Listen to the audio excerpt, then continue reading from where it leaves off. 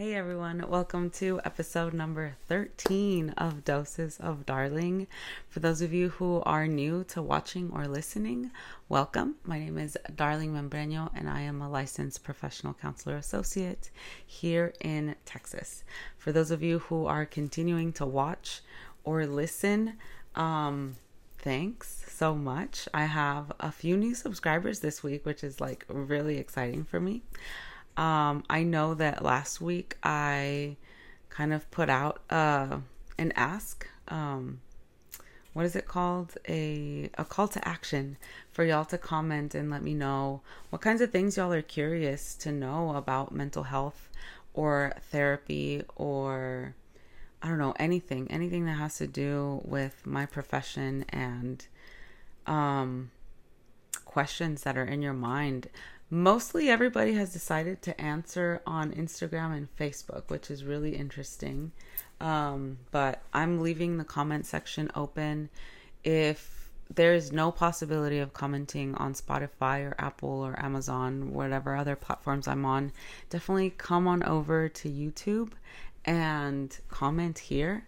Or I will leave my socials in the description below so that y'all can direct message me as well. And let me know what kinds of things y'all are curious about knowing. The ideas that I've gotten so far are great, and also have reiterated some of the ones that I have had up my sleeve, as I mentioned last week. So I think I'm going on the right path. I'm still praying about where to take this podcast next, and I'm receiving all the guidance already. I have other ideas that kind of sparked this week, even today. So I'm grateful for the friends that I can talk to about all of this, and super pumped about what's to come. There are so many wonderful things around the corner that are coming that I already see like are coming to fruition, and I can't wait to share, but I'm just going to chill, pray, and wait for things to happen. And as they happen, y'all will get to hear the amazing news. So let's get into what this podcast is going to be about. So this podcast is all my podcasts with guests are pre-recorded. But this one I recorded about a month ago with Dr. Desiree Thayes, and we are broaching the very difficult topics that I decided to merge because somehow I thought they went hand in hand all the time. But Dr. Thayes clarified substance use and trauma, what they are individually, but also clarified that they don't always go hand in hand. So I learned so much from her. She is such a down-to-earth boss babe, and I hope that y'all learn as much, if not more, than I did on these topics separately, and how they can come together, but also how they don't go together sometimes. And so she mentioned a lot of resources. Substance use, I know, can be a very difficult topic to broach, especially because it's something that impacts so many families or individuals. And so all of the resources that she mentioned are definitely going to be in the description. Most of them are national resources, so anybody in the country can access them. But because I am based out of Austin, Texas, some of the resources that I'm linking, and I will specify, but some of the resources I'm linking are Austin based. So there's going to be help all around. And don't hesitate to reach out. You know, these are some hard things to deal with. And even if you are not the person that suffers from substance use, there is also Al-Anon, which is for people who are related to people who suffer from substance use. And so, you know, we all need help. And if we can get the help somehow, then definitely take it as it comes, right? So I'm going to link all of those things in the description, and I really hope y'all enjoy this discussion with Dr. Desiree Thayes. All right, everyone. On today's episode of Doses of Darling, we're going to be talking about trauma and substance use. This topic is something that's really near and dear to my heart as a lot of the previous topics that we've broached already, because I actually grew up with uncles who were alcoholics, and also did other substances or used other substances. And I never watched them use the substances, but I heard the adults talking, when you're children, your parents or your aunts and uncles are talking about one another and whatever habits they have. And so just knowing, like growing up in the Latino community, and on my dad's side, he's one of 11 kids, and my mom's side, she's one of 7. And so there's a lot of cultural trauma that comes from that as well, right? Like the order in which you were born and whether you were parentified, and just so much that comes into trauma and substance use was that with that. I've also shared on the first couple of episodes about exes that I had that were addicts as well. I mean, y'all remember the first 2 exes that I had in high school who were both addicted to meth. And then my longest relationship was like of 7, 8 years. Also talked about his struggle with substance use and addiction. And so I think that one consumed me a little bit more. Um, and then I also talked about my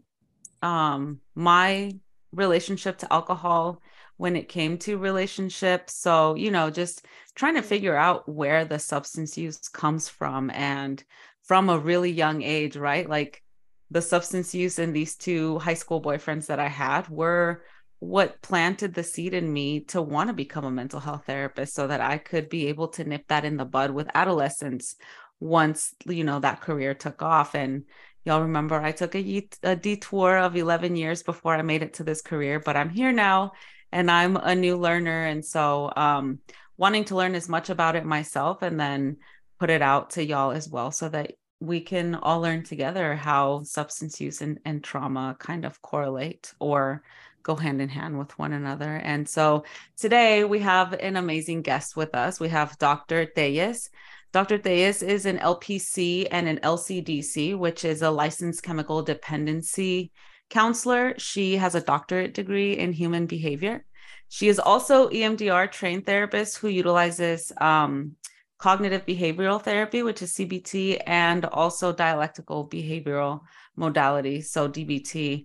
Dr. Telles is also a trained restorative justice facilitator, and she tends to incorporate restorative justices as well into her therapeutic sessions. So she's provided a number of specialized services to people dealing with really hard life experiences. So trauma being one of them, addiction, anxiety, depression, substance use, and also defiant behavior. So super impressive resume. I met Dr. Telles as part of the women's wellness workshop at Mira Mira venue on that Saturday that I talked about with Samantha Ben. So I've already had Samantha on this podcast, and she and I talked about EMDR actually. And so Dr. Theus's boss babe energy when we were at the wellness workshop is what caught my attention about her. I totally stalked her on Instagram after the event because I was inspired to show up in spaces the way that she was. She showed up at this event. It was super cool. I mean, she was one of the facilitators there also. And you inspired me for sure. And because I am in the early stages of this career and meeting women like you, it just gives me a vision of what I can become and who I can help on this journey as a healer that I've embarked on. And so I want to welcome you and thank you so much for taking time out of your schedule to be on the podcast with me. Yeah, for sure. Thank you so much, especially for your kind words. That means a lot. It does, because sometimes, especially in this field, like we do things, but we never see the long term investment, right? You help somebody, but you never hear of how it impacted or something. So it means a lot, definitely hearing that. And also connecting. I'm so happy that you connected, because sometimes that's such a big fear of like we don't follow through or we don't connect just because the unknown, right? We don't know. And depending upon how we're raised, sometimes that's not what we're used to growing up. So it's definitely something to push ourselves out of. Yeah. So thank you. I'm happy to be here.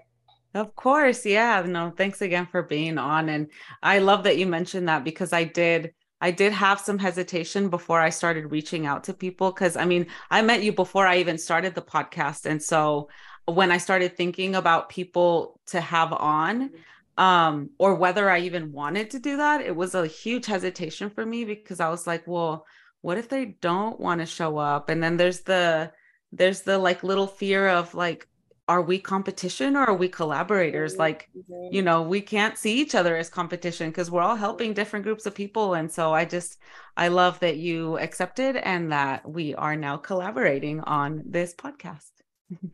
Yeah, for sure. And that's something good to mention because I think so many people, we feel like there is competition, right? Or that's how we grow up in such a grind hustle mentality where we're trying to prove our best, do our best all the time. So I think that's something that's definitely normal. We all feel, but it's good to say it so that people know, like, you're not alone. Like, it doesn't matter how much schooling, how many degrees you got, like, you still feel it still comes or the feelings of imposter syndrome or something like that. So I'm glad Yeah. that you're doing this and stepping out on faith and going with it.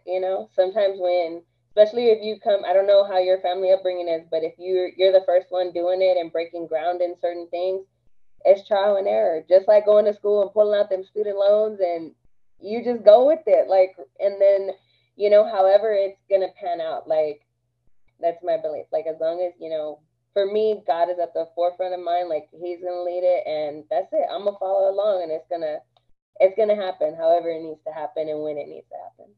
Exactly. Yeah. No, for sure. I definitely felt that I had this calling 11, 12 years ago, but he took me on this detour and we're here now. So that's all that matters. And yeah, I am one of the first few people to do anything like this in my family, let alone get a second master's degree. And I see the littles behind me doing the same stuff too. So maybe I'm a role model, maybe I'm an inspiration, but I also try to keep mentors that I can look up to, such as yourself, so that I can continue breaking cycles and just, I don't know, you're just like a really positive example for me. So thanks. Thank you so much for that. Yeah. So I guess we can get started. The first question that I always ask my people or the guests that are on the show is how you were called into being in the mental health profession, or what inspired you to do it and how long you've been practicing. Yeah. I want to say by accident, but there are no accidents. It is what it is. Truly growing up, I was going into law. That's where I had my idea. I had just, grown up, my upbringing, my family dynamics, very dysfunctional. So my idea was like, I need to get into the law system to become a lawyer, to help criminal defense, right? To help Mhm. people that I knew who were affected in that way or who were being affected. Sorry, I feel like I got something in my eye. Who were being affected. And it's not that they were being affected negatively, but at this young age, that's how the system, we kind of see it, right? As if it is negatively, no matter whether somebody's breaking the law or not, that comprehension doesn't take place in certain situations. And I was from East Austin before gentrification.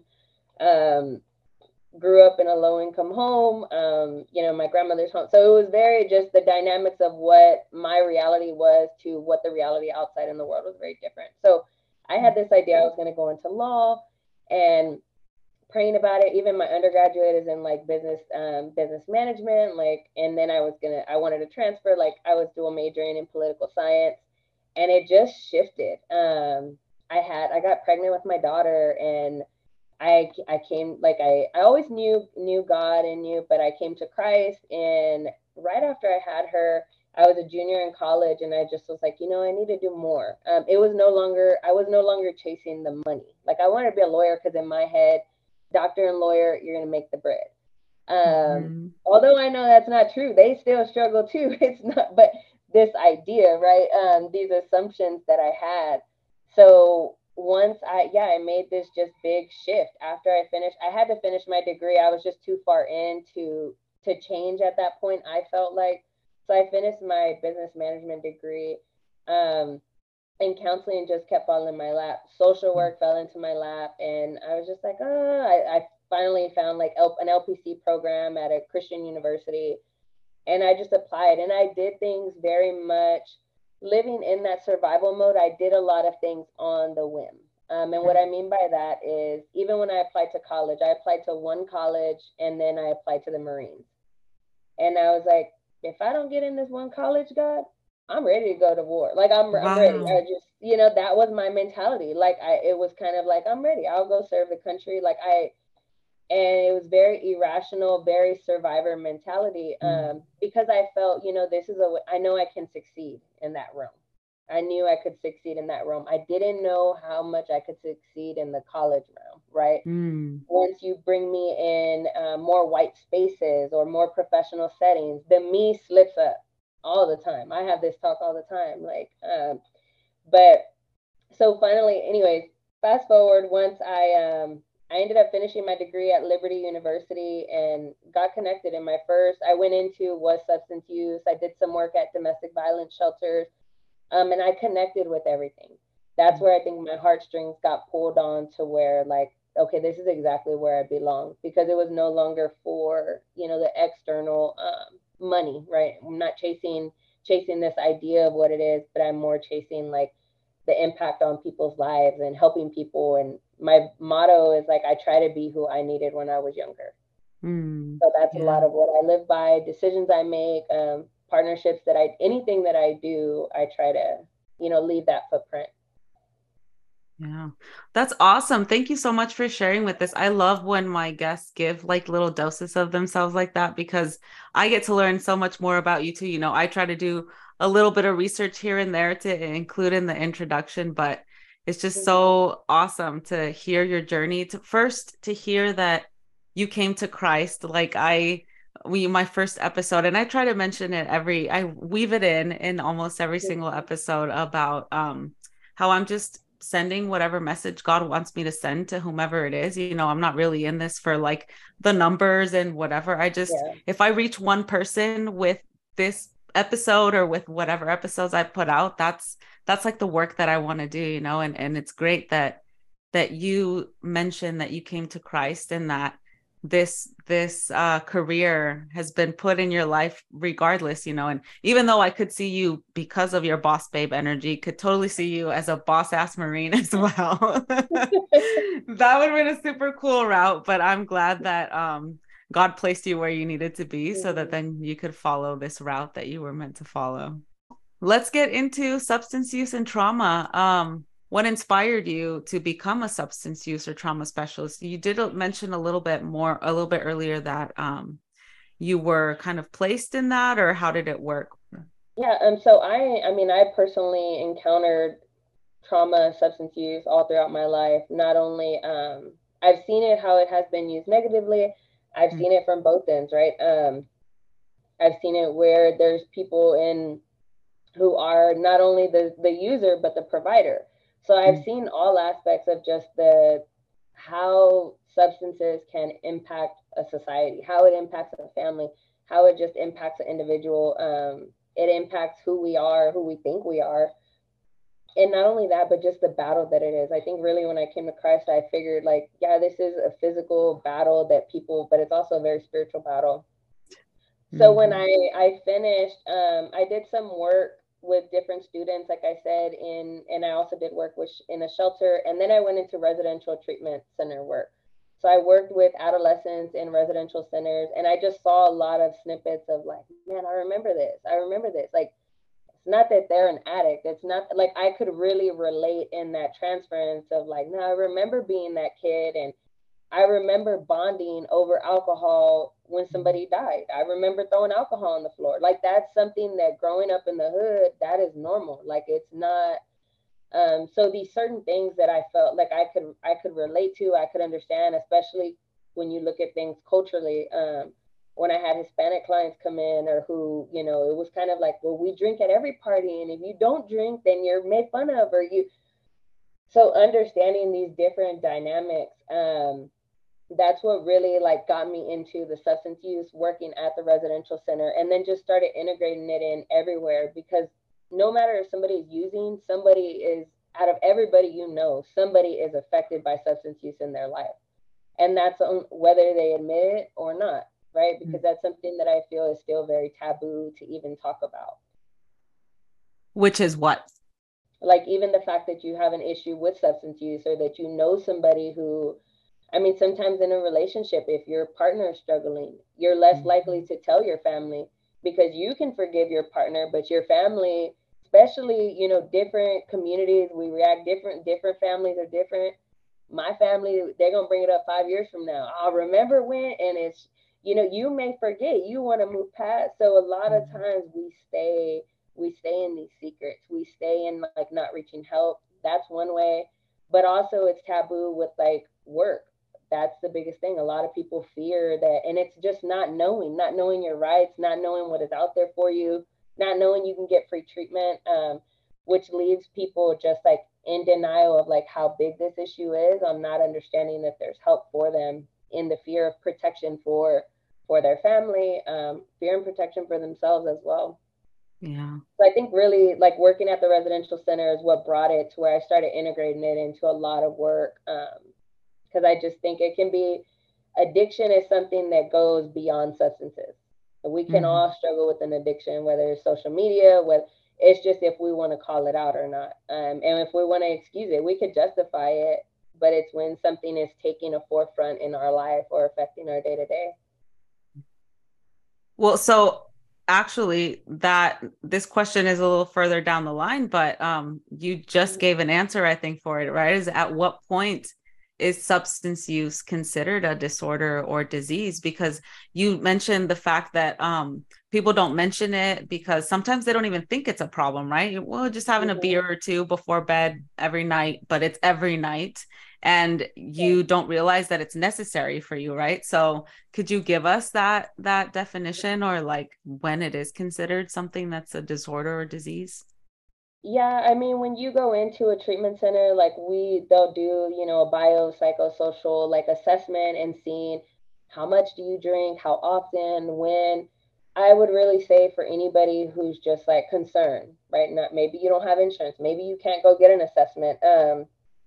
If you stop this substance and you notice that your body is having effects to it, you're experiencing headaches, you're experiencing tremors, you're kind of twitching, like your hands may be shaking, or that's telling you like your body has become dependent on something outside of it. Your body, we were created with, everything that we need. This is outside of anybody. I mean, if you're needing insulin, if you're needing something to live that you've been prescribed, this is completely outside of that, just so it doesn't get taken out of context. But if you are taking a substance and it is getting to that point to where your body has become dependent, your body's going to tell you, your body's going to talk to you in those ways. It's going to start reacting. And many times, if with alcohol, we'll use to make those symptoms go away. Or it may not even be the physical symptoms where your body's talking, but your body may be talking through like what you're experiencing emotionally, right? Because even when we experience our somatic symptoms that come out, when we're feeling a lot of grief, we're feeling anger, our body, we're gonna feel it in our chest, you're gonna feel. So even if you notice you stop drinking and you're feeling that, a lot of times that's where drinking, or that's where, we'll use marijuana, we'll use meth, we'll use these different substances, because it's like, nah, I need to numb that. Something's coming up and it needs to go away, because we don't know how to. A lot of times in these situations, people weren't taught how to regulate themselves, and it's scary, when we're not taught how to deal with these big emotions. It gets scary because the fear of like what could happen. So that's where sometimes it's very common that we see like functional alcoholics. We see people who are utilizing substances and they're functional, and these are not like, I don't want the assumption to be that these are people who don't have careers. These are people who, are what we could say in prison, or these are people. No, these are, yes, some of those people as well, but these are people like you and I, who doctors, lawyers, like these are people who have careers and who there's ways of just numbing the reality of what they deal with. They're doing very great things, but it's also very hard, very intense things. And sometimes these things can happen as well from things that we're prescribed to actually help us, where our body becomes dependent. I think that was a question too, but like substance use just overtakes us to where it's not something that sometimes you're just too far in, right? And it's not that something tells you like, oh, to try this, or pushes you. Sometimes trauma pushes you, but sometimes it's just exploration. You try something and you're hooked from that one instant. Your body's trying to meet that reward system again and again. Yeah, that so the answer to that question reminds me of like what I said in the intro, how I had or grew up with uncles who were drunk almost all the time. And on both sides of the family. So it's not, you know, it's not like it just happened with one uncle. It was like I had several uncles on either side of the family. And I think for sure with them it had to do with trauma, but then I think back to my exes who were in high school and their substance of choice was meth, and they were really young when they started. You know, marijuana was a gateway drug for them because that's what they did initially, and then they went all the way to meth and other substances, I imagine, later on in their lives. So um I get, yeah, to clarify, I guess trauma doesn't always cause substance use or addiction. Yeah. And it can play a big part. But there's also, I don't know if you want to go into that now or No, you you want can, yeah, go ahead. to wait. I do think so. That's one thing where I think when I approach this, I approach it from an integrative perspective where I don't separate the trauma and the substance use. A lot of times in treatments, it's very rare that you find dual diagnosis programs. Mm, Most of the times you go in and they're focusing just on your substance use, or they're going to focus just on your behavioral health, your trauma. And that's something that is hard because if you're just tackling one, once the other one comes back, they're just coinciding, they're playing ping pong with each other. Like you got to take the balls away from both and tackle both of them, which sometimes it can be confusing because the work overlaps, right? Some mm, of the symptoms may overlap to where it's kind of like, okay, is this alcohol or is this mental health, like what's happening throughout the body. Um, but I think with trauma, when people experience trauma, it definitely can have that generational impact of how that's going to affect the body and what that looks like. And I think that's something for people to remember is like not only is it the trauma that's happening, but it's also the generation. Like when we think of generational curses, right? I integrate the Christian perspective throughout my therapy. So when I think of generational curses, like I see this person not only battling physically, emotionally, but they're battling spiritually as well. And that's where sometimes with I know in my family, like alcohol is something that was normalized throughout generations. So it's like to be that one that, or somebody that in the family that breaks that, it's kind of like it's all new. Now you're walking on new territory.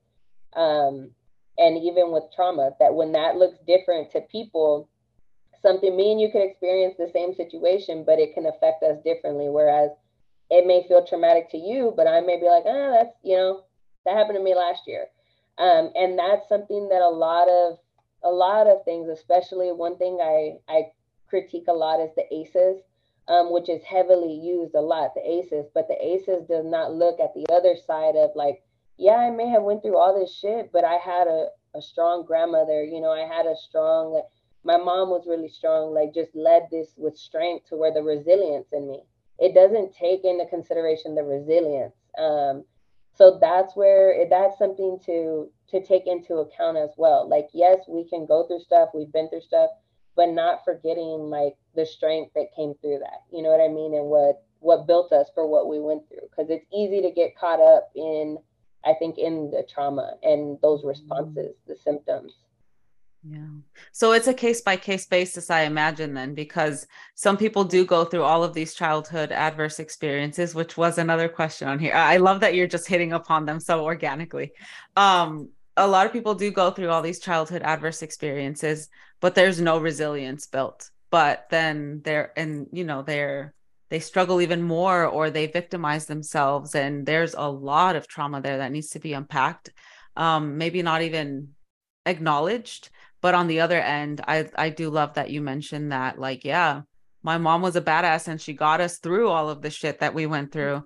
And that made me stronger, or that much more stronger, because I watched her go through all of this Mm-hmm. crap too. And we went alongside it, or we went through it together. Yeah. Mm-hmm.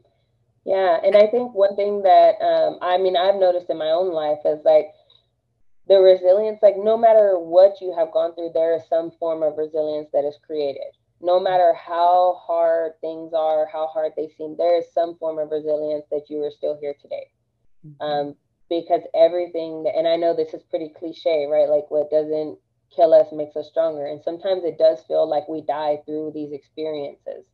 Sometimes it does feel, but there's also like, for me, spiritual, like a rebirth in that. Like, okay, I'm through this. Like, how do we die? And that's the biggest thing as a Christian. It's like, how do we die to our old self? But I still want to remember. I still want to hold on to my trauma because that's became a part of my identity. I can give everything to Christ, but if I give you that, then where am I now? Because that's how I've learned how to survive because of this trauma. So that's something that I think therapy helps to realize that, like, even though you process through this and you're no longer responsive to it, that doesn't mean you're like letting go and going to forget it.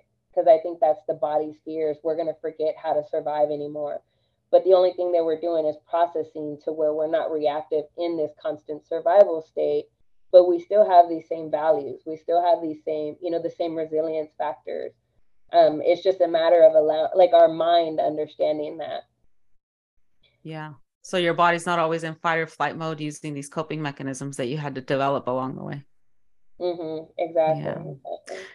Yeah. So we're mentioning the word trauma a lot. And I know that since 2020, a lot of people have been throwing around the word trauma on social media. And, the pandemic put mental health on the spotlight after having been socially distanced, or let's be real, like isolated from people because we're still doing Zoom stuff. And can you give us a definition for what is considered trauma in the mental health community? Yeah, I mean, trauma is really anything adverse that you experience, right? Anything that is a difficult experience for you, a difficult situation that you encounter. Now there's big T's and there's little T's. There's something you can encounter that's small, and then there's something that you can encounter like a death or something that is much larger. The effects of it are determined, like that's where we have PTSD come in and different things on how long the effects of the trauma you experience last. There's some people who, especially if you have been through a lot of trauma, sometimes you become so desensitized to things, to where it's no longer affecting you in that same way, but that doesn't mean that you're not affected by it. And just from, I mean, my own personal experience growing up, like going through, I was in a drive-by in high school, and one of my best friends was murdered, and witnessing that and seeing it. But when you start to talk about things and you become so desensitized to, like, I can tell the story, and but that's after like trials and all of these things, right? And recounting and saying it so many times that, like, you learn to desensitize the emotions from it. And that's something that growing up in the hood, that's normal. People die, people see things, and they're so desensitized to it, but that doesn't mean that the trauma isn't there. That doesn't mean that when we start doing some deep internal work, some of these emotions are going to come up, and some of these things are going to come up that have never been there. And especially after doing some of that work, you may notice, like, I'm able to talk about that and I'm not crying anymore. I'm able to, like, that's where healing has taken place. Like, your body is no longer becoming reactive. So trauma does look different. I would keep in mind, like, there's a big T, there's a little T. Let's see, like I said earlier, we can all experience like the same situation, but we're affected differently. And a lot of that is connected to like perception of what happened, our perception and how we internalize that. Because during that fight, flight, or freeze, we also have some, sometimes when people experience trauma, they black out. They don't remember nothing. They disassociate from the entire event. Some people can remember every single detail and feel it in their body and smell exactly what they experienced. So it's a very broad range of what that looks like. And I would say it's very easy to get stuck into the loop of re-traumatization. And that's something that I think throughout my practice that I try to steer away from, because it's when we're going to therapy, we're seeking this healing. It's like, I know that I had this trauma and I need to heal from it. But let's say you're no longer having these somatic experience where you're not affected. Your body's not affected by it, right? You're not having nightmares. You're not having these. but we keep talking about the event and we keep having you relive it. We're re-traumatizing you and having you re-go through that when the work has already been done. And that's something that, just like this grind culture that happens, I would say that's something that's been real big of the healing and what does it look like, and when is it enough healing? Like, not so much when is it enough healing, but how do we learn to put things down and accept, like, sometimes we're not going to get the closure that we have envisioned, right? But it's accepting where that's at. Which that can, I feel like the re-traumatization can be dangerous. And then, as I mentioned earlier, like how trauma becomes a part of our identity and that fear, as far as like letting stuff go. And it's hard because I hear you how you're saying, like, in 2020, like, trauma is just thrown around, and there's a lot of words that have been just like thrown around, and it's like, oh, everybody's a narcissist, or you're a, and it's like, yeah, and it's good that the information's coming out. It's good that the awareness is happening, but it's very important to make sure that, like, it's being diagnosed by a professional. It's being diagnosed, because it's easy for us to, we can finesse anything, how it can be subjective, and somebody, just in a conversation, we can finesse things to manipulate it. And you mentioned like victim mentality, I believe, right? You mentioned that earlier. And sometimes I have a, like, my belief, like, that's a lot connected when that becomes a part of our identity. If you're telling me to put that down, or you're telling me to let that go, it's kind of like, who am I now? But to somebody who's already healed from it, it's like you just want to be the victim, or you just want to, like, you want to stay stuck in that. But their specific story can be very different on what, just how their brain is processing it. So I think the biggest thing is, like, us just being able to give grace and understanding, even though we may not agree. It's okay to disagree. Like, there's been many times where it's like, okay, like, we experienced the same thing, but it wasn't that bad. But when we sit there and we exchange stories, I'm like, oh, I can see why this is very bad to you, because you grew up in a what's considered normal. You grew up in a normal household. You grew up where, when you grow up in dysfunction, and there's a little more tolerance on dysfunction. So understanding that, as I got older and in the professional settings, it kind of made a little more sense to where, let me not pass that judgment on, somebody's trauma, or comparing, because sometimes we tend to do that, especially with substance use. That's a big thing. Glorifying. It could be like, you went through one thing, oh, well, I went through this bigger thing, let me tell you about this. And it To tends one to up. happen. Yeah. Yeah. Yeah. So you mentioned so much amazing stuff in this little time frame, but I want to backtrack it a little bit to how you mentioned that there's re-traumatization that can occur too when you're bringing stuff to therapy. How would one who is in therapy kind of come to the realization of, yeah, I went through this really traumatic experience, so I don't really need to mention it in therapy anymore because it's no longer affecting me? Like, what if in your mind it's something that you really have to let out because it's such a huge trauma, but you're not realizing, or you're not connecting the dots, that it's not really affecting your life anymore? I think transparency with a therapist is great, because as a therapist, we're trained to, like, extract, right? Especially when you first start therapy, we're going to extract everything that you give, just so that we get a clear, like, understanding of what's going on. And sometimes, what may be, like, when we think of how dysregulation happens, right, or how someone's body is affected, to a therapist, we could be interpreting it as like, oh, this seems like this would be highly effective. But that's where that being able to answer, like, not answer, but being able to speak and use your voice, as far as saying, like, no, I'm actually not affected by that. And sometimes that can be scary, as far as going in these a professional setting and feeling like, with the doctor, being able to be just straight up with them, being real, and that sometimes is scary, especially, like, when, think of it like a doctor. You go see a doctor and they tell you, hey, this is wrong with you. And even though you haven't been feeling that, it's like, okay, that's what's wrong with me. So it's very, we just kind of take it as, like, that is true. So, and that's something that it's hard. I know this, I'm speaking from my own personal experience. Like, it's hard to use your voice in those settings. And I've seen that transfer into, like, therapy settings, to where if I ask something, and I'll tell them, like, hey, we're in a boat, like we're in the waters, but you're the captain, like you're driving this. If there's ever something that it's like, I don't want to talk about that, I give them the autonomy to respect that. Because even if we're processing trauma and we're going through stuff and you're having an important birthday dinner tonight, we've already opened up all this. Like I like to be aware of everything the client's experiencing, because then I'm opening all this stuff up in the morning. They're going to be exhausted and they're probably not going to be able to enjoy that night. So being able to tell your therapist all of that, like, hey, I have something, this isn't a good day to work through it. And sometimes we got to be aware, because that could be avoidance. Like your therapist will challenge you, like, is it you avoiding or is that true? So, but with the re-traumatization, really asking, really saying like, well, I guess noticing your body, like, are you affected? Are these memories still coming up? Is it affecting your work? Is it affecting your sleep, your eating, anything like that? If all of those answers are no, then most likely that is something that, yes, it happened to you and that's a part of your story, but it's not your identity. You know what I mean? And when we realize that shift, it's like I can carry that as my story, and it's not something that I need to fully process through.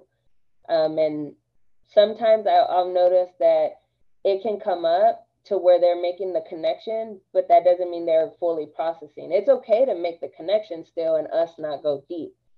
But being aware of the re traumatization, if you feel like you're no longer affected by something, and as a therapist, I'm thinking, hey, this is this is probably something she needs to process in depth.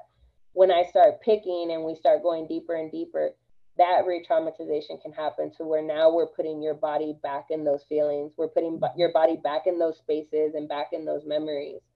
So I think that's important to be aware of, and even sharing that with your therapist. Like, hey, now that we're talking about this, I'm having nightmares. And your therapist should be able to, drive the conversations or drive your treatment plan forward from that. Yeah, and I love that you mentioned the transparency piece also, because especially in the Latino community, right? No sacamos los trapitos sucios al aire con nadie. So like, first of all, getting us into therapy is like a huge feat. But then once we're there, it's like, well, I don't know this person. Why am I going to tell them every single thing? And so we like reserve some things because of shame. So like there's a lot of vergüenza that goes behind it, or like, no conozco esta persona. Why am I going to tell? It's so many different little things where we have to be totally transparent if we really want to do the deep work of healing and then getting out of whatever traumas that we've gotten, so that we can become the best version of ourselves. So thank you for mentioning that transparency piece. I think it's really, really important for anybody, regardless of the culture that you're coming from, to be open. And, we're, as therapists, we're not here to judge anything that you've been through in your life or that you've done. We're just there to help you work through your shit so that you can heal and become the ideal version of you. Yeah. No, definitely. That's good. And I think one thing I do for myself is I ask myself, like, okay, is this me? Why am I feeling unsafe? Because a lot of that goes to us feeling unsafe, so even just asking yourself, like, what is it about this situation? Sometimes it could be the therapist. So if you notice that, like, every time you're meeting with this person, your body is just cringing, or that's probably not a good fit for you, and that's okay. Like, your therapist feelings should not get hurt, and if they do, then it's good. You kind of got away. You should be able to have that conversation and do that, and even practicing sometimes at home, like what you're gonna say. Yeah. Sometimes therapists remind you of your parents or people in your life that didn't make you feel safe, and it's completely fine to feel that way. Yeah. Okay, so let's go. We went through the trauma. Now we want to like merge them together and with substance use. Have you in your work noticed if there's any biological sex differences in how trauma impacts whether one becomes addicted to a substance or not? Yeah. So I definitely believe they go hand in hand. I do believe there's a difference, and especially when we consider like testosterone, we consider estrogen like throughout the body. Also, body composition from men to women. It is, substances are going to affect us differently. That's just the reality. And when I integrate, like, I guess when we think of like biological sex differences on how the trauma impacts us, even when we think of experiences, right? We think of two siblings and they can go through something traumatic, a boy and a girl, and they're going to process that. They're going to hold that in. Their body's going to hold that in a different way. And sometimes it's very common for like males to disassociate through that. It's very common in therapy that there's even with childhood experiences, maybe they don't remember a lot of their childhood. They've suppressed a lot of the trauma that's happened. So they're not affected to that extent. But once you start doing some more of that deep work, a lot of that stuff comes up to the surface. But with the substance use, are you wondering like on the effects that it has with them? Does it have effects on them using, or is it like more so with when they use the substance? So my question is if there's a difference between whether trauma would lead either biological sex to substance use more than the other one. Hmm. Okay. Um, so that's a little tricky, right? Because we have everything is subjective. So there are, researchers who believe that, right? And we always hear like marijuana is the gateway drug. Like you use marijuana and you're going to use everything. That's what we've just been taught even throughout our studies.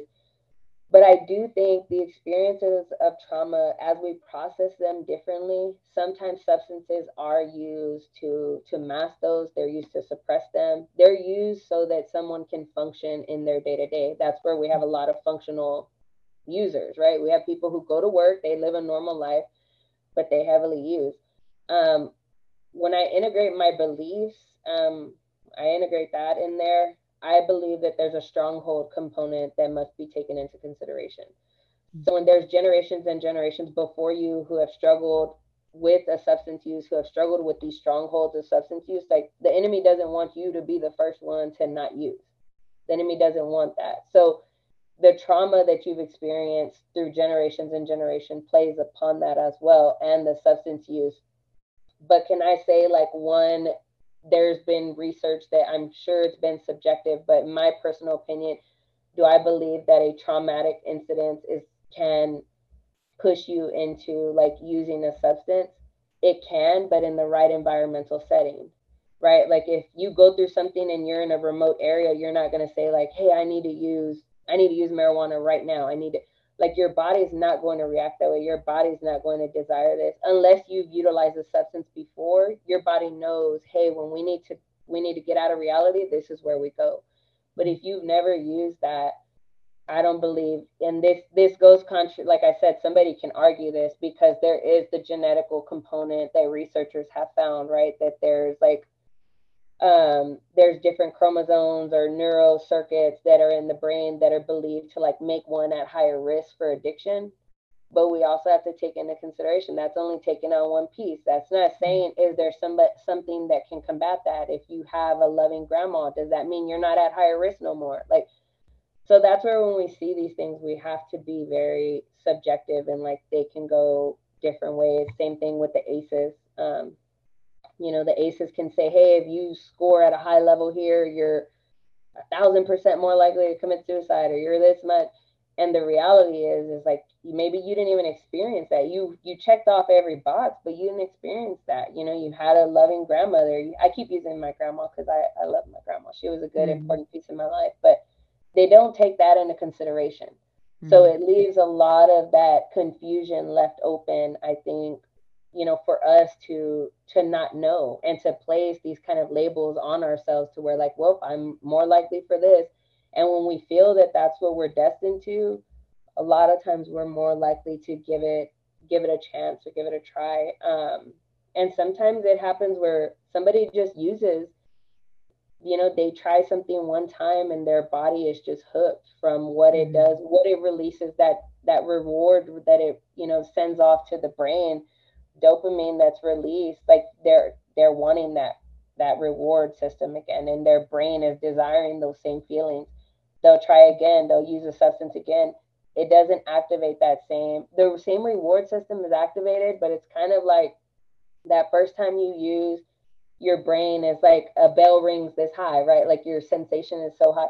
When you use again, it's never going to go this high, but your body is always like, no, no, no, no, no. Like I needed a little, like we are wanting to reach that same level of euphoria. Like we're wanting to reach that same level of ecstasy. That's probably a better word. And that's where the continuous use comes in, to where then now your body becomes dependent on it. And I know a question here is like, is it a disease? I believe that substance use is a disease. That's something else that people can be subjective upon, to where it's more of a choice. But I think there's fine lines to where when the body is dependent and you see somebody, withdrawing, somebody detoxing, to where they can go into cardiac arrest because their body is detoxing so bad. That's where you understand, like it's no longer a choice. And it's hard, right? Because it leads up in a choice. It's your first choice on to take that hit or not. But the effects of it, I think, they're a little more enhanced and different on what substances do actually to the brain. I gave you a lot, so I hope I covered your question. So you covered, yes, you covered the question and beyond. So I guess let's go into the therapy room now with substance use.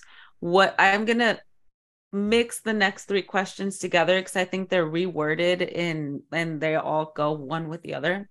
So what is the work that you do in addressing substance use in your therapy session to help then change or shift the narrative in somebody's life? Like what modalities work best in your therapy Yeah. room or office?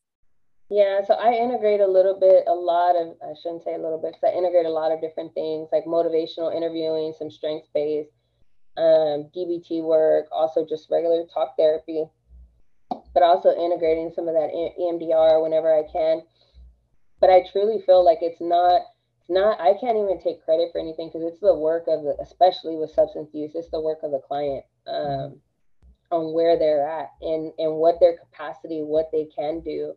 And I think that's the big like misunderstanding, which I would say that I've felt before, like with family members, like why can't they just get sober for me?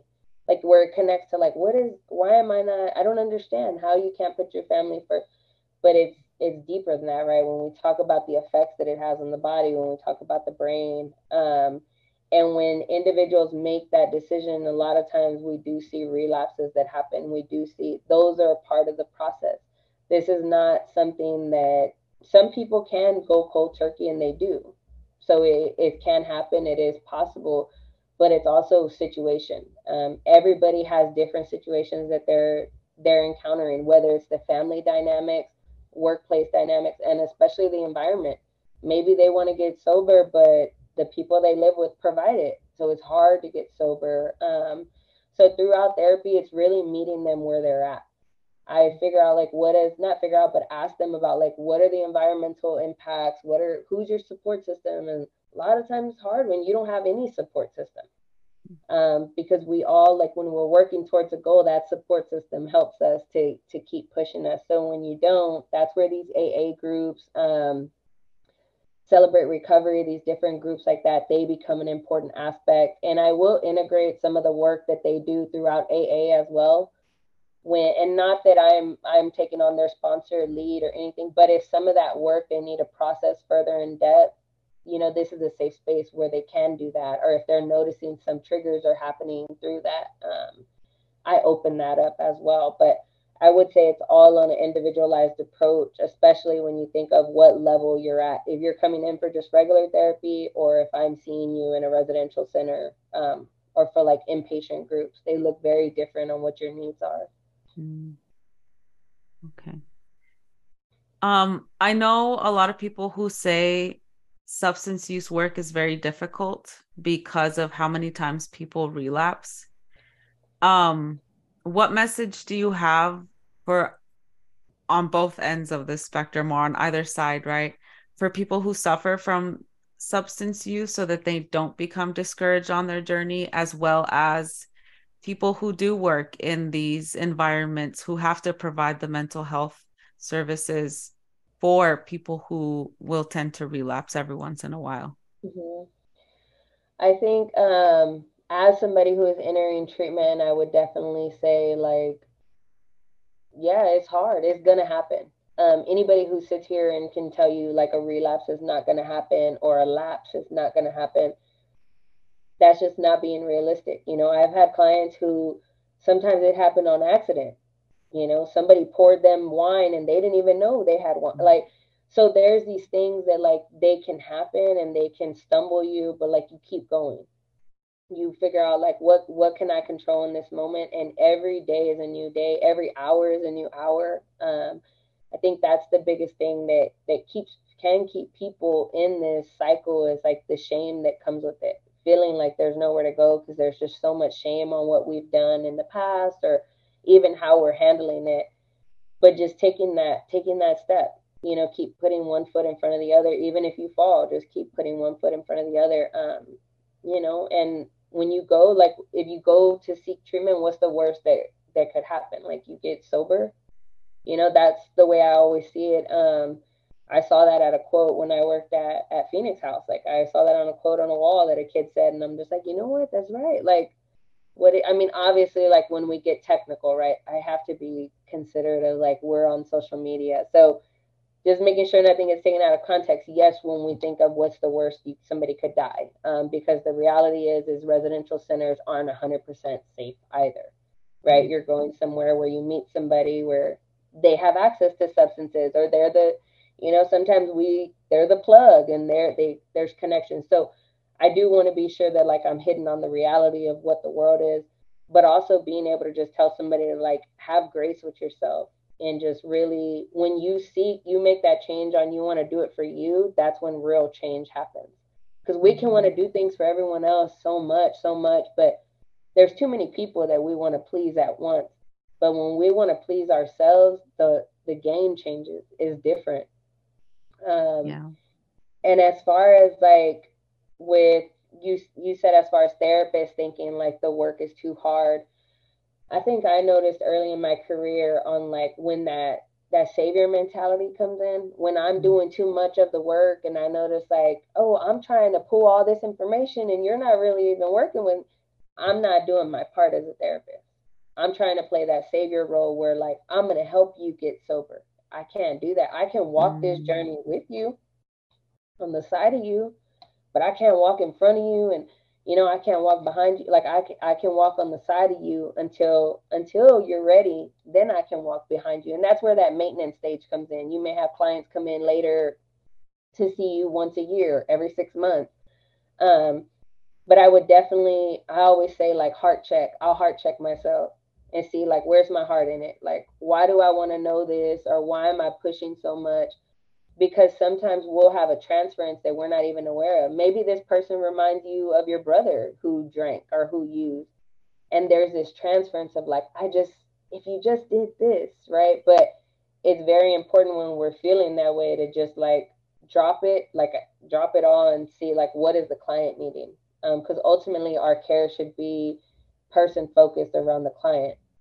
So really dropping that and being able to heart check ourselves. And I think it goes with a lot of humbling. Like we're not God, and when we try to have that savior mentality, that's where we think we're the ones healing them, and the clients hold the power. They're doing the healing. They're doing the inner work. We're just kind of helping provide that space and guiding. Mm-hmm. Yeah, we're just shedding little lights on things that need to be fixed, Yeah. and that's it. Yeah. Mhm. So I guess I want to step into substance use and the Latino community or the Latinx community. Um, I wonder if you see any correlation, excuse me, between substance use and machismo, if at all. Mhm. I mean, I would say more like, I think they go hand in hand on like societal expectations, because even when you think of a machismo, right? What you think of, it's these expectations that are placed on men. These there's strong, and just like, like, I don't know. I'm like comparing to machismo with my own family, but it's like, we just kind of like like they know everything, and it's just, and that's not the reality, right? When we think of things, but it's just like these men that we see them, and the respect, the like these, I don't know how to explain it with words. But I do think that's more societal expectations that I'm putting on these men. It's not Mhm. something that these men woke up and said like, yes, I'm gonna be machismo, but it's something that's expected. So like these shoes that are placed that like they're filling. They sometimes they may feel they have to fill them. And a lot of times I think in the Latino community we see like men as the providers, men at home, or women work. A lot of that is shifting now, right? We see a lot of the gender roles shifting and stuff, but there's still these, we have to think, when we think of generations, there's still these strongholds of like, this is how it should be, this is what should happen. And I think even with substance use, when we think, I keep comparing to alcohol, but it could be anyone. I think alcohol is the main one that I see, like you see it at parties, no matter what kind of party it is, right? Alcohol is there. And it's just drinking. It's more of a social thing. It's more of a bonding thing that is utilized. And a lot of times I'm thinking like, with my grandfather, like worked all week, but then on the weekend he would drink. And it's not that he was a belligerent drunk, not that he was abusive, not. So when you really look at it, it's like, okay, what harm is being caused externally, but it's more of the harm internally that he was probably unaware of. So I do think like Mm. gender roles placed in the Latino community make a difference on that, on the expectations that we have of each other. I honestly think like sometimes we are our worst enemy. Like we do this, we have these expectations and these gender roles that are set upon ourselves that it's hard to break it, right? It's hard to decolonize that and see it from a different lens when we don't even know what does that look like, and what does that feel like. And that's where sometimes, I mean, when there's a guy, let's say on the outside, externally, he seems like machismo, right? But let's say he doesn't come off that way, right? Maybe he's more feminine. It's very like different on like understanding, but it's because these assumptions are being placed on someone based on how they look or how we expect them to act. A lot of times in the family, well, I'm speaking for my own family.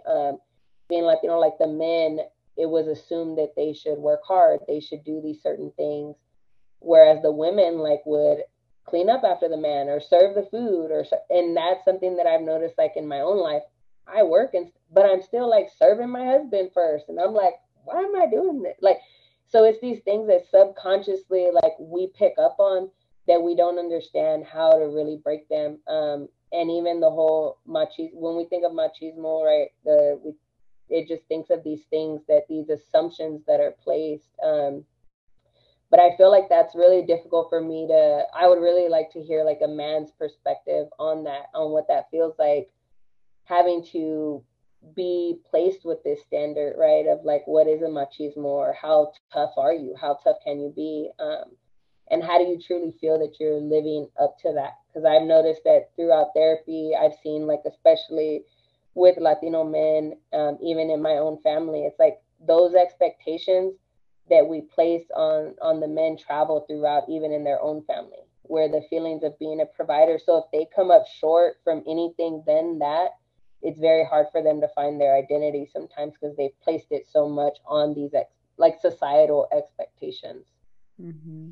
Hopefully that made sense. And then I know it kind of went, okay. No, no, yeah, it made perfect sense. I guess the next question I have is how often have you seen substance show up in your therapy office as a result of intergenerational trauma from like the Latino perspective? Oh yeah. I mean, a lot based on just like what is normal. Like sometimes I think it's, and I don't want to see, I want to be very clear on how I'm saying this too, because I don't want to make the assumption that all Latinos are, when I'm saying Latinos, all Latinos are Latinos, right?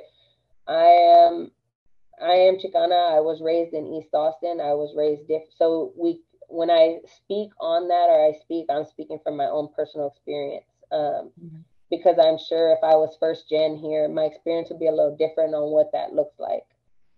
So from my experience on what I encountered, I would definitely say that there's a correlation from substance use and the gender roles, just based on like generation. Well, you mentioned intergenerational trauma, like I mentioned with those strongholds. in my family, there was alcohol used throughout the generations to where it finally came to, like it's a problem. And I think my mom was the one who noticed, like, hey, this isn't like, and she stopped. And then it kind of passed on to, like, I'm not saying that I have never drank or anything, but it's to where she became aware of, like, what are triggers. She became aware of, like, her boundaries of how much consumption can she use to where it was. And that's the thing, like, people don't understand that you don't have to get rid of, so like completely be sober. Some people do, but not everyone. And that's where it's more about learning, like, okay, what are those triggers for you to where it takes you out of your cognitive ability to function, to where you are out of control. That's where the danger zones come in for people. But I think a lot of it is connected to just the generational trauma that we've experienced, those strongholds that have been placed on our family, and the unknowing on how do we walk through new ground, like how do we break these things, how do we function without these coping skills that have been used, because sometimes substances become such a coping skill that they're passed on through generations, right? We see smoking marijuana can be used as one, where if the parent smokes, they smoke in the house around the kids. So once the kids are not even of age, but when they can, they're a teen, they may start smoking with them. And it's not so much that it's not seen as a negative thing in that household. It's not seen. And I think being able to understand I don't even know if it would be cultural differences or just differences within every family dynamic, no matter your race, no matter, we're all raised different in the expectations. And it's having a safe person to be able to say, like, hey, I know that's normal in your family, but that's not healthy. That can be harmful. And I did find something that was interesting where it talked about how, like, the assimilation that happens, like, for families that come from Mexico and are living here and working in the United States, like raising their family, speaking a new language, even the education, like, and just to where they assimilate, like, the acculturation to, like, alcohol consumption, and that being normalized or that being expected after a hard day's work. So I was interested to, like, see how, I'm pretty sure that that has some sort of effect, because that's traumatic in it. Excuse me, that's traumatic in itself, right? Like, going to a different country, and I can't even say, like, I know, but what that looks like on the experiences to get here. Like, I can't even say that I relate to that because I've never done that, but I can only imagine, like, the trauma that comes from that, and the undisclosed trauma, because, like you mentioned, a lot of that's not talked about in the community, and especially out of fear. Like, if they do share these secrets, or they do share what happened, what could happen then to them. So I thought that that was pretty, like, interesting to hear, because I think that that's something that should kind of be at the forefront when we think of, like, the Latino community. Kind of, how does that affect, like, right, us assimilating to what American standards are, what that looks like. Yeah. So you're saying then that so assimilation and acculturation are two different things. Acculturation is you're grasping things from the American culture, but still keeping things from whatever home country you came in. And assimilation means, for the most part, you're leaving behind your culture, which happens more with the further generations than it does with the immigrants. But yeah, you're basically just taking on the American culture once you're here, and then releasing whatever comes with the culture that you came from or emigrated from with. And so just to clarify, you're saying that people who migrate into the United States, they're adapting this new they're adapting this, like, mentality of, I'm just drinking a beer to, like, wind down from the day from the United States. Well, and that's the thing. Thank you for clarifying on the assimilation. I knew I used those interchangeably. That's the thing of, like, I didn't do, I mean, this isn't my field of expertise as far as on that, but I'm thinking, like, I'm pretty sure that that has something to do with, like, the expectations, right? Or what does that look like? I don't know. I mean, that was something in my family that, being my grandpa, when he was here, and his family came from Mexico, and that was something that he did. Like, it was seen as normal. And was that something that was just seen as, like, an expectation? Is that something that would happen back home? I mean, that's where I think there's a big gap in, what does that look like?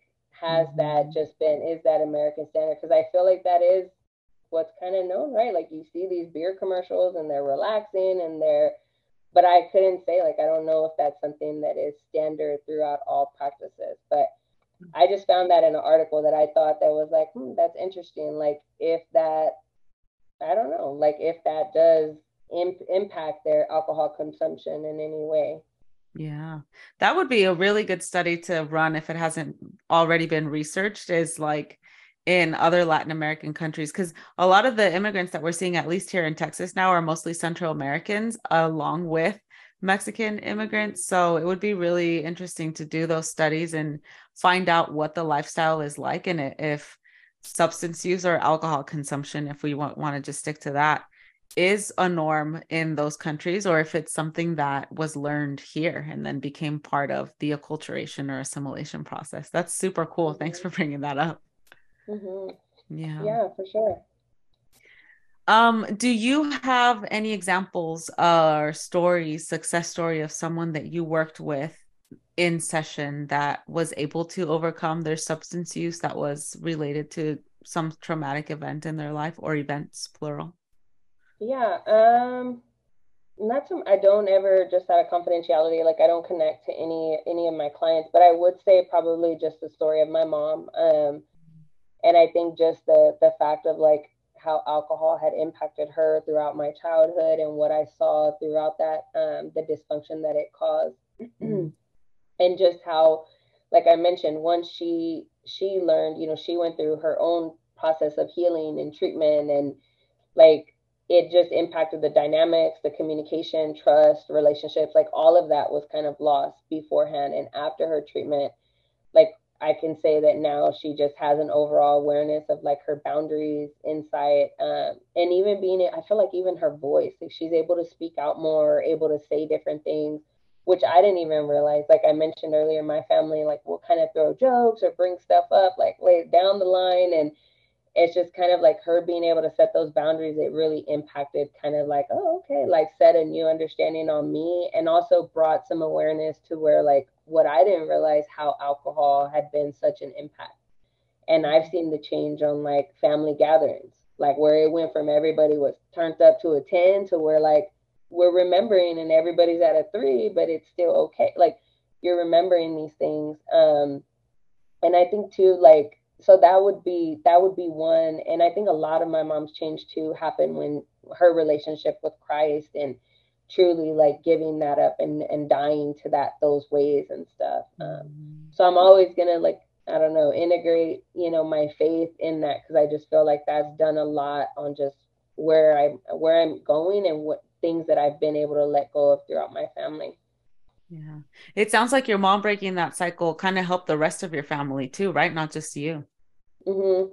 Yeah, Yeah. well, and my like everybody, I mean, we have our own journey, right? My family isn't too big. My mom, she only has me, so she did impact that to where like everybody else, I don't know about their own like alcohol use, but it has impacted just their view on like boundaries or what is that, or saying things, on even what that looks like.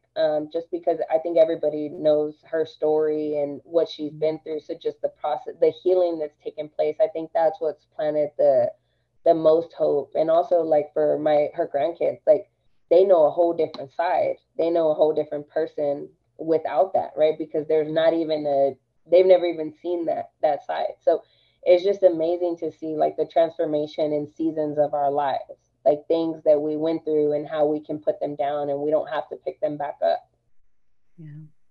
Well, that explains why you're such a boss lady and the way that you show up, taking up space in all the places. That's awesome that your mom was an example, a positive example for you. Yeah, she was. Do you have any resources where people can seek substance use treatment or start to read about or listen to for help if they aren't ready to fully step into the therapeutic space for it? Yeah, I mean, there's resources online on, I think it's a SAMHSA website. Like, there's so many different websites. There's AA. Even if you're not interested, let's say you've had a bad experience, just being real, that happens. I mean, there's different meetings online that you can go to and attend virtually, even if you feel like, is this for me? Is this not? I would say, if you have a family member who's using, There's also meetings for that as well. My mind just completely went blank on what the meetings are called, but they're not called AA. I'll figure it out. But there's also those group meetings that you can attend where it's other family members who have been impacted by somebody using substances, and it teaches you like how to set boundaries with them, how when to know like how not to be giving them money anymore, or just the unhealthy habits. So you start to hear from others and learning that, and also learning about the disease of addiction and what that looks like. I think you're thinking of Al-Anon for AA. Al-Anon. Yeah, Yeah. I was here like typing on my computer, like my Yeah. mind went blank. No, it's okay. There's a lot of resources out there. And Mm-hmm. I like that you mentioned the AA meetings that are virtual. As part of my program, I had to attend several so that I could see how Oh, group nice. was led. And I went to a Marijuana Anonymous, or I attended, I didn't go to because Mm-hmm. it was in Long Beach. It was actually based out from Long Beach, California. So you don't Oh, have to nice. attend if your fear is running into somebody that you know here in Austin, like because of the pandemic. Now all of these are so available to us. You can definitely go on to Google and find AA meetings that are anywhere in the country, and you don't even have to show your face. You don't have to share your story. You just show up, hear other people's stories, and chips are still given or mailed out. It's a similar Oh, nice. experience, but you're not in a physical space with somebody. So I know that some people, fear the physical space because of judgment and Mhm. embarrassment and shame and everything that comes with substance use. So you do have that option that's virtual, and you can go to any state. One of them was in New York, the other one was in Long Beach, and I think the third one I attended was like from Colorado or something. So it was pretty cool. Great. I Yeah. like that. Yeah, and then Yeah. if also when you go, if you want to go like more faith-based route, they have the Celebrate Recovery. I'm not too sure if Celebrate Recovery does online or not, Mm. but many churches have those set up as well. Yeah. Yeah. And there's They different, do. like you can either go through the AA book, or there's different books. I want to say it's a Smart Recovery is another one where the God component is pulled out of it for someone who wants Mm-hmm. to see like from more of a non-religious aspect through the AA program. Yeah. So that's an option for people as well. And if you're looking for, if you need help like getting into an assessment or anything like that, or even just getting screened, like to see like, do I have an issue, right? And somebody can ask you a bunch of questions and really help break things down for you. That doesn't mean you're going into treatment tomorrow. It just means like you're going to have a better understanding. Remember, you hold the power, the autonomy to say like, I don't want to go, unless you are being forced by law enforcement. That's different. But Synacor is one where they do offer, like, there's a lot of state funding too. If somebody doesn't have the funds, a lot of these places take insurance. Integral Care is one that you can contact. You can just like Google their number, but Integral Care has like a crisis unit where they can come out. So if somebody is experiencing like withdrawal symptoms or just in a crisis, maybe they're in a psychosis mode from using psychosis, maybe they're, which that means like maybe they're seeing things, maybe they're hearing things, or you just don't Mm-hmm. know what's going on from their substance use. That would be a good one to call because they have different connections as well to programs that can help detox or helping somebody get seen with medication or anything like that, meeting their basic needs and get them set up with some case management. Would that be the same as MCOT, or is it a different Yeah. team? So Okay. Okay. Integral Care is just the name of the entire like Mm-hmm. organization, and then MCOT is the crisis unit that actually comes out and does those house calls.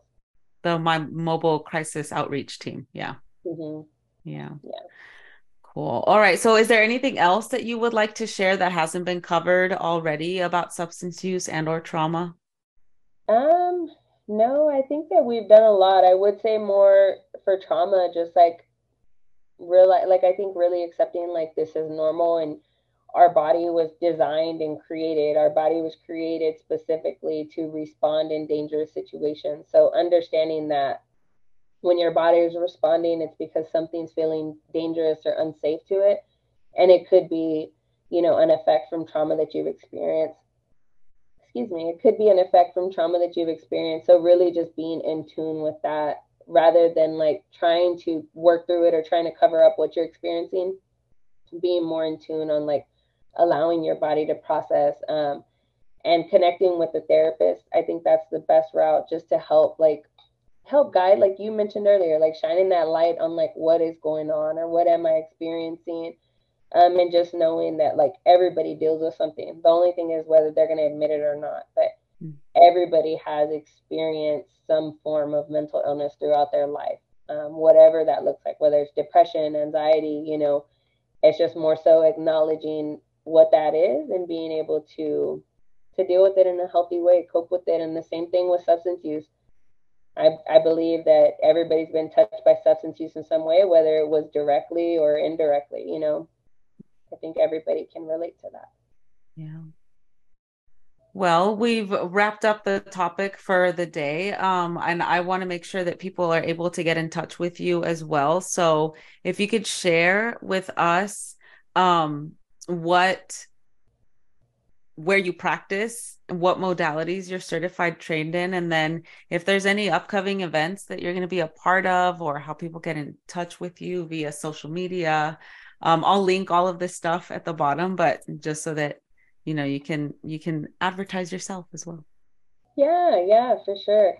Um, as far as modalities, I would definitely say like I focus more on talk therapy with some integrative like EMDR, trauma work. I do some skill building from some DBT work. Um, it looks different for everybody. Sometimes I'll utilize some motivational interviewing, which I think is very good on like just having a toolbox where we're going to grab from different things. You can follow me on Instagram at Dr. Desiree Tellez. That's on IG or Facebook. And then my website is www.telluscounseling.com. So like my last name, but instead it's Tell Us, so TELLUS counseling. And what I have going on, so in July, I'm actually going to be launching like a monthly study release. And that's going to be like a monthly journal that's more faith-based, integrated. And then also I have in a few months focusing another study that will be faith-based, focused on like inner child healing and some trauma work. So you can definitely like reach out through the website or message me on Instagram to get connected and just find out, learn more about what I'm doing or what we do over there at Tell Us Counseling. That's super awesome. And I think we're recording this episode just in time for the research opportunity to come around. So thank you so much for sharing that. And thank you for being on today and showing and sharing all of the wisdom that you have on this topic. I know there's so much more to be said. I could just, there's these are just questions that I put together, and we could continue talking about this topic forever, but I think we covered a lot today, and so I totally appreciate that you came on, and let's see how many people we reach, right? Let's see how many people God leads us to with this episode. Yeah, for sure. I definitely agree. Don't you know what, and the work you're doing, don't get discouraged. Like you said, I think even if it's one person, even if it's not, the one thing is it may not be somebody today or tomorrow, but these are recorded. It could be somebody next year, and the one message that you provide helps them to get the help that they need. So just staying encouraged in that. You're doing Thank you so much for that. Thank you. I appreciate that. And I'm just looking forward to see what other collaborations I could do with other people, and then maybe continue to do with you, because you have expertise in so many different areas. So if you could mentor me and take me under your wing, I will take me under your wing. That would be awesome. Come. Awesome. Well, thanks so much again. And we'll be in touch. Okay. I really hope that y'all enjoyed this conversation with Dr. Tellez. I hope you felt her energy and how like amazing of a person and resilient of a person she is, as she mentioned.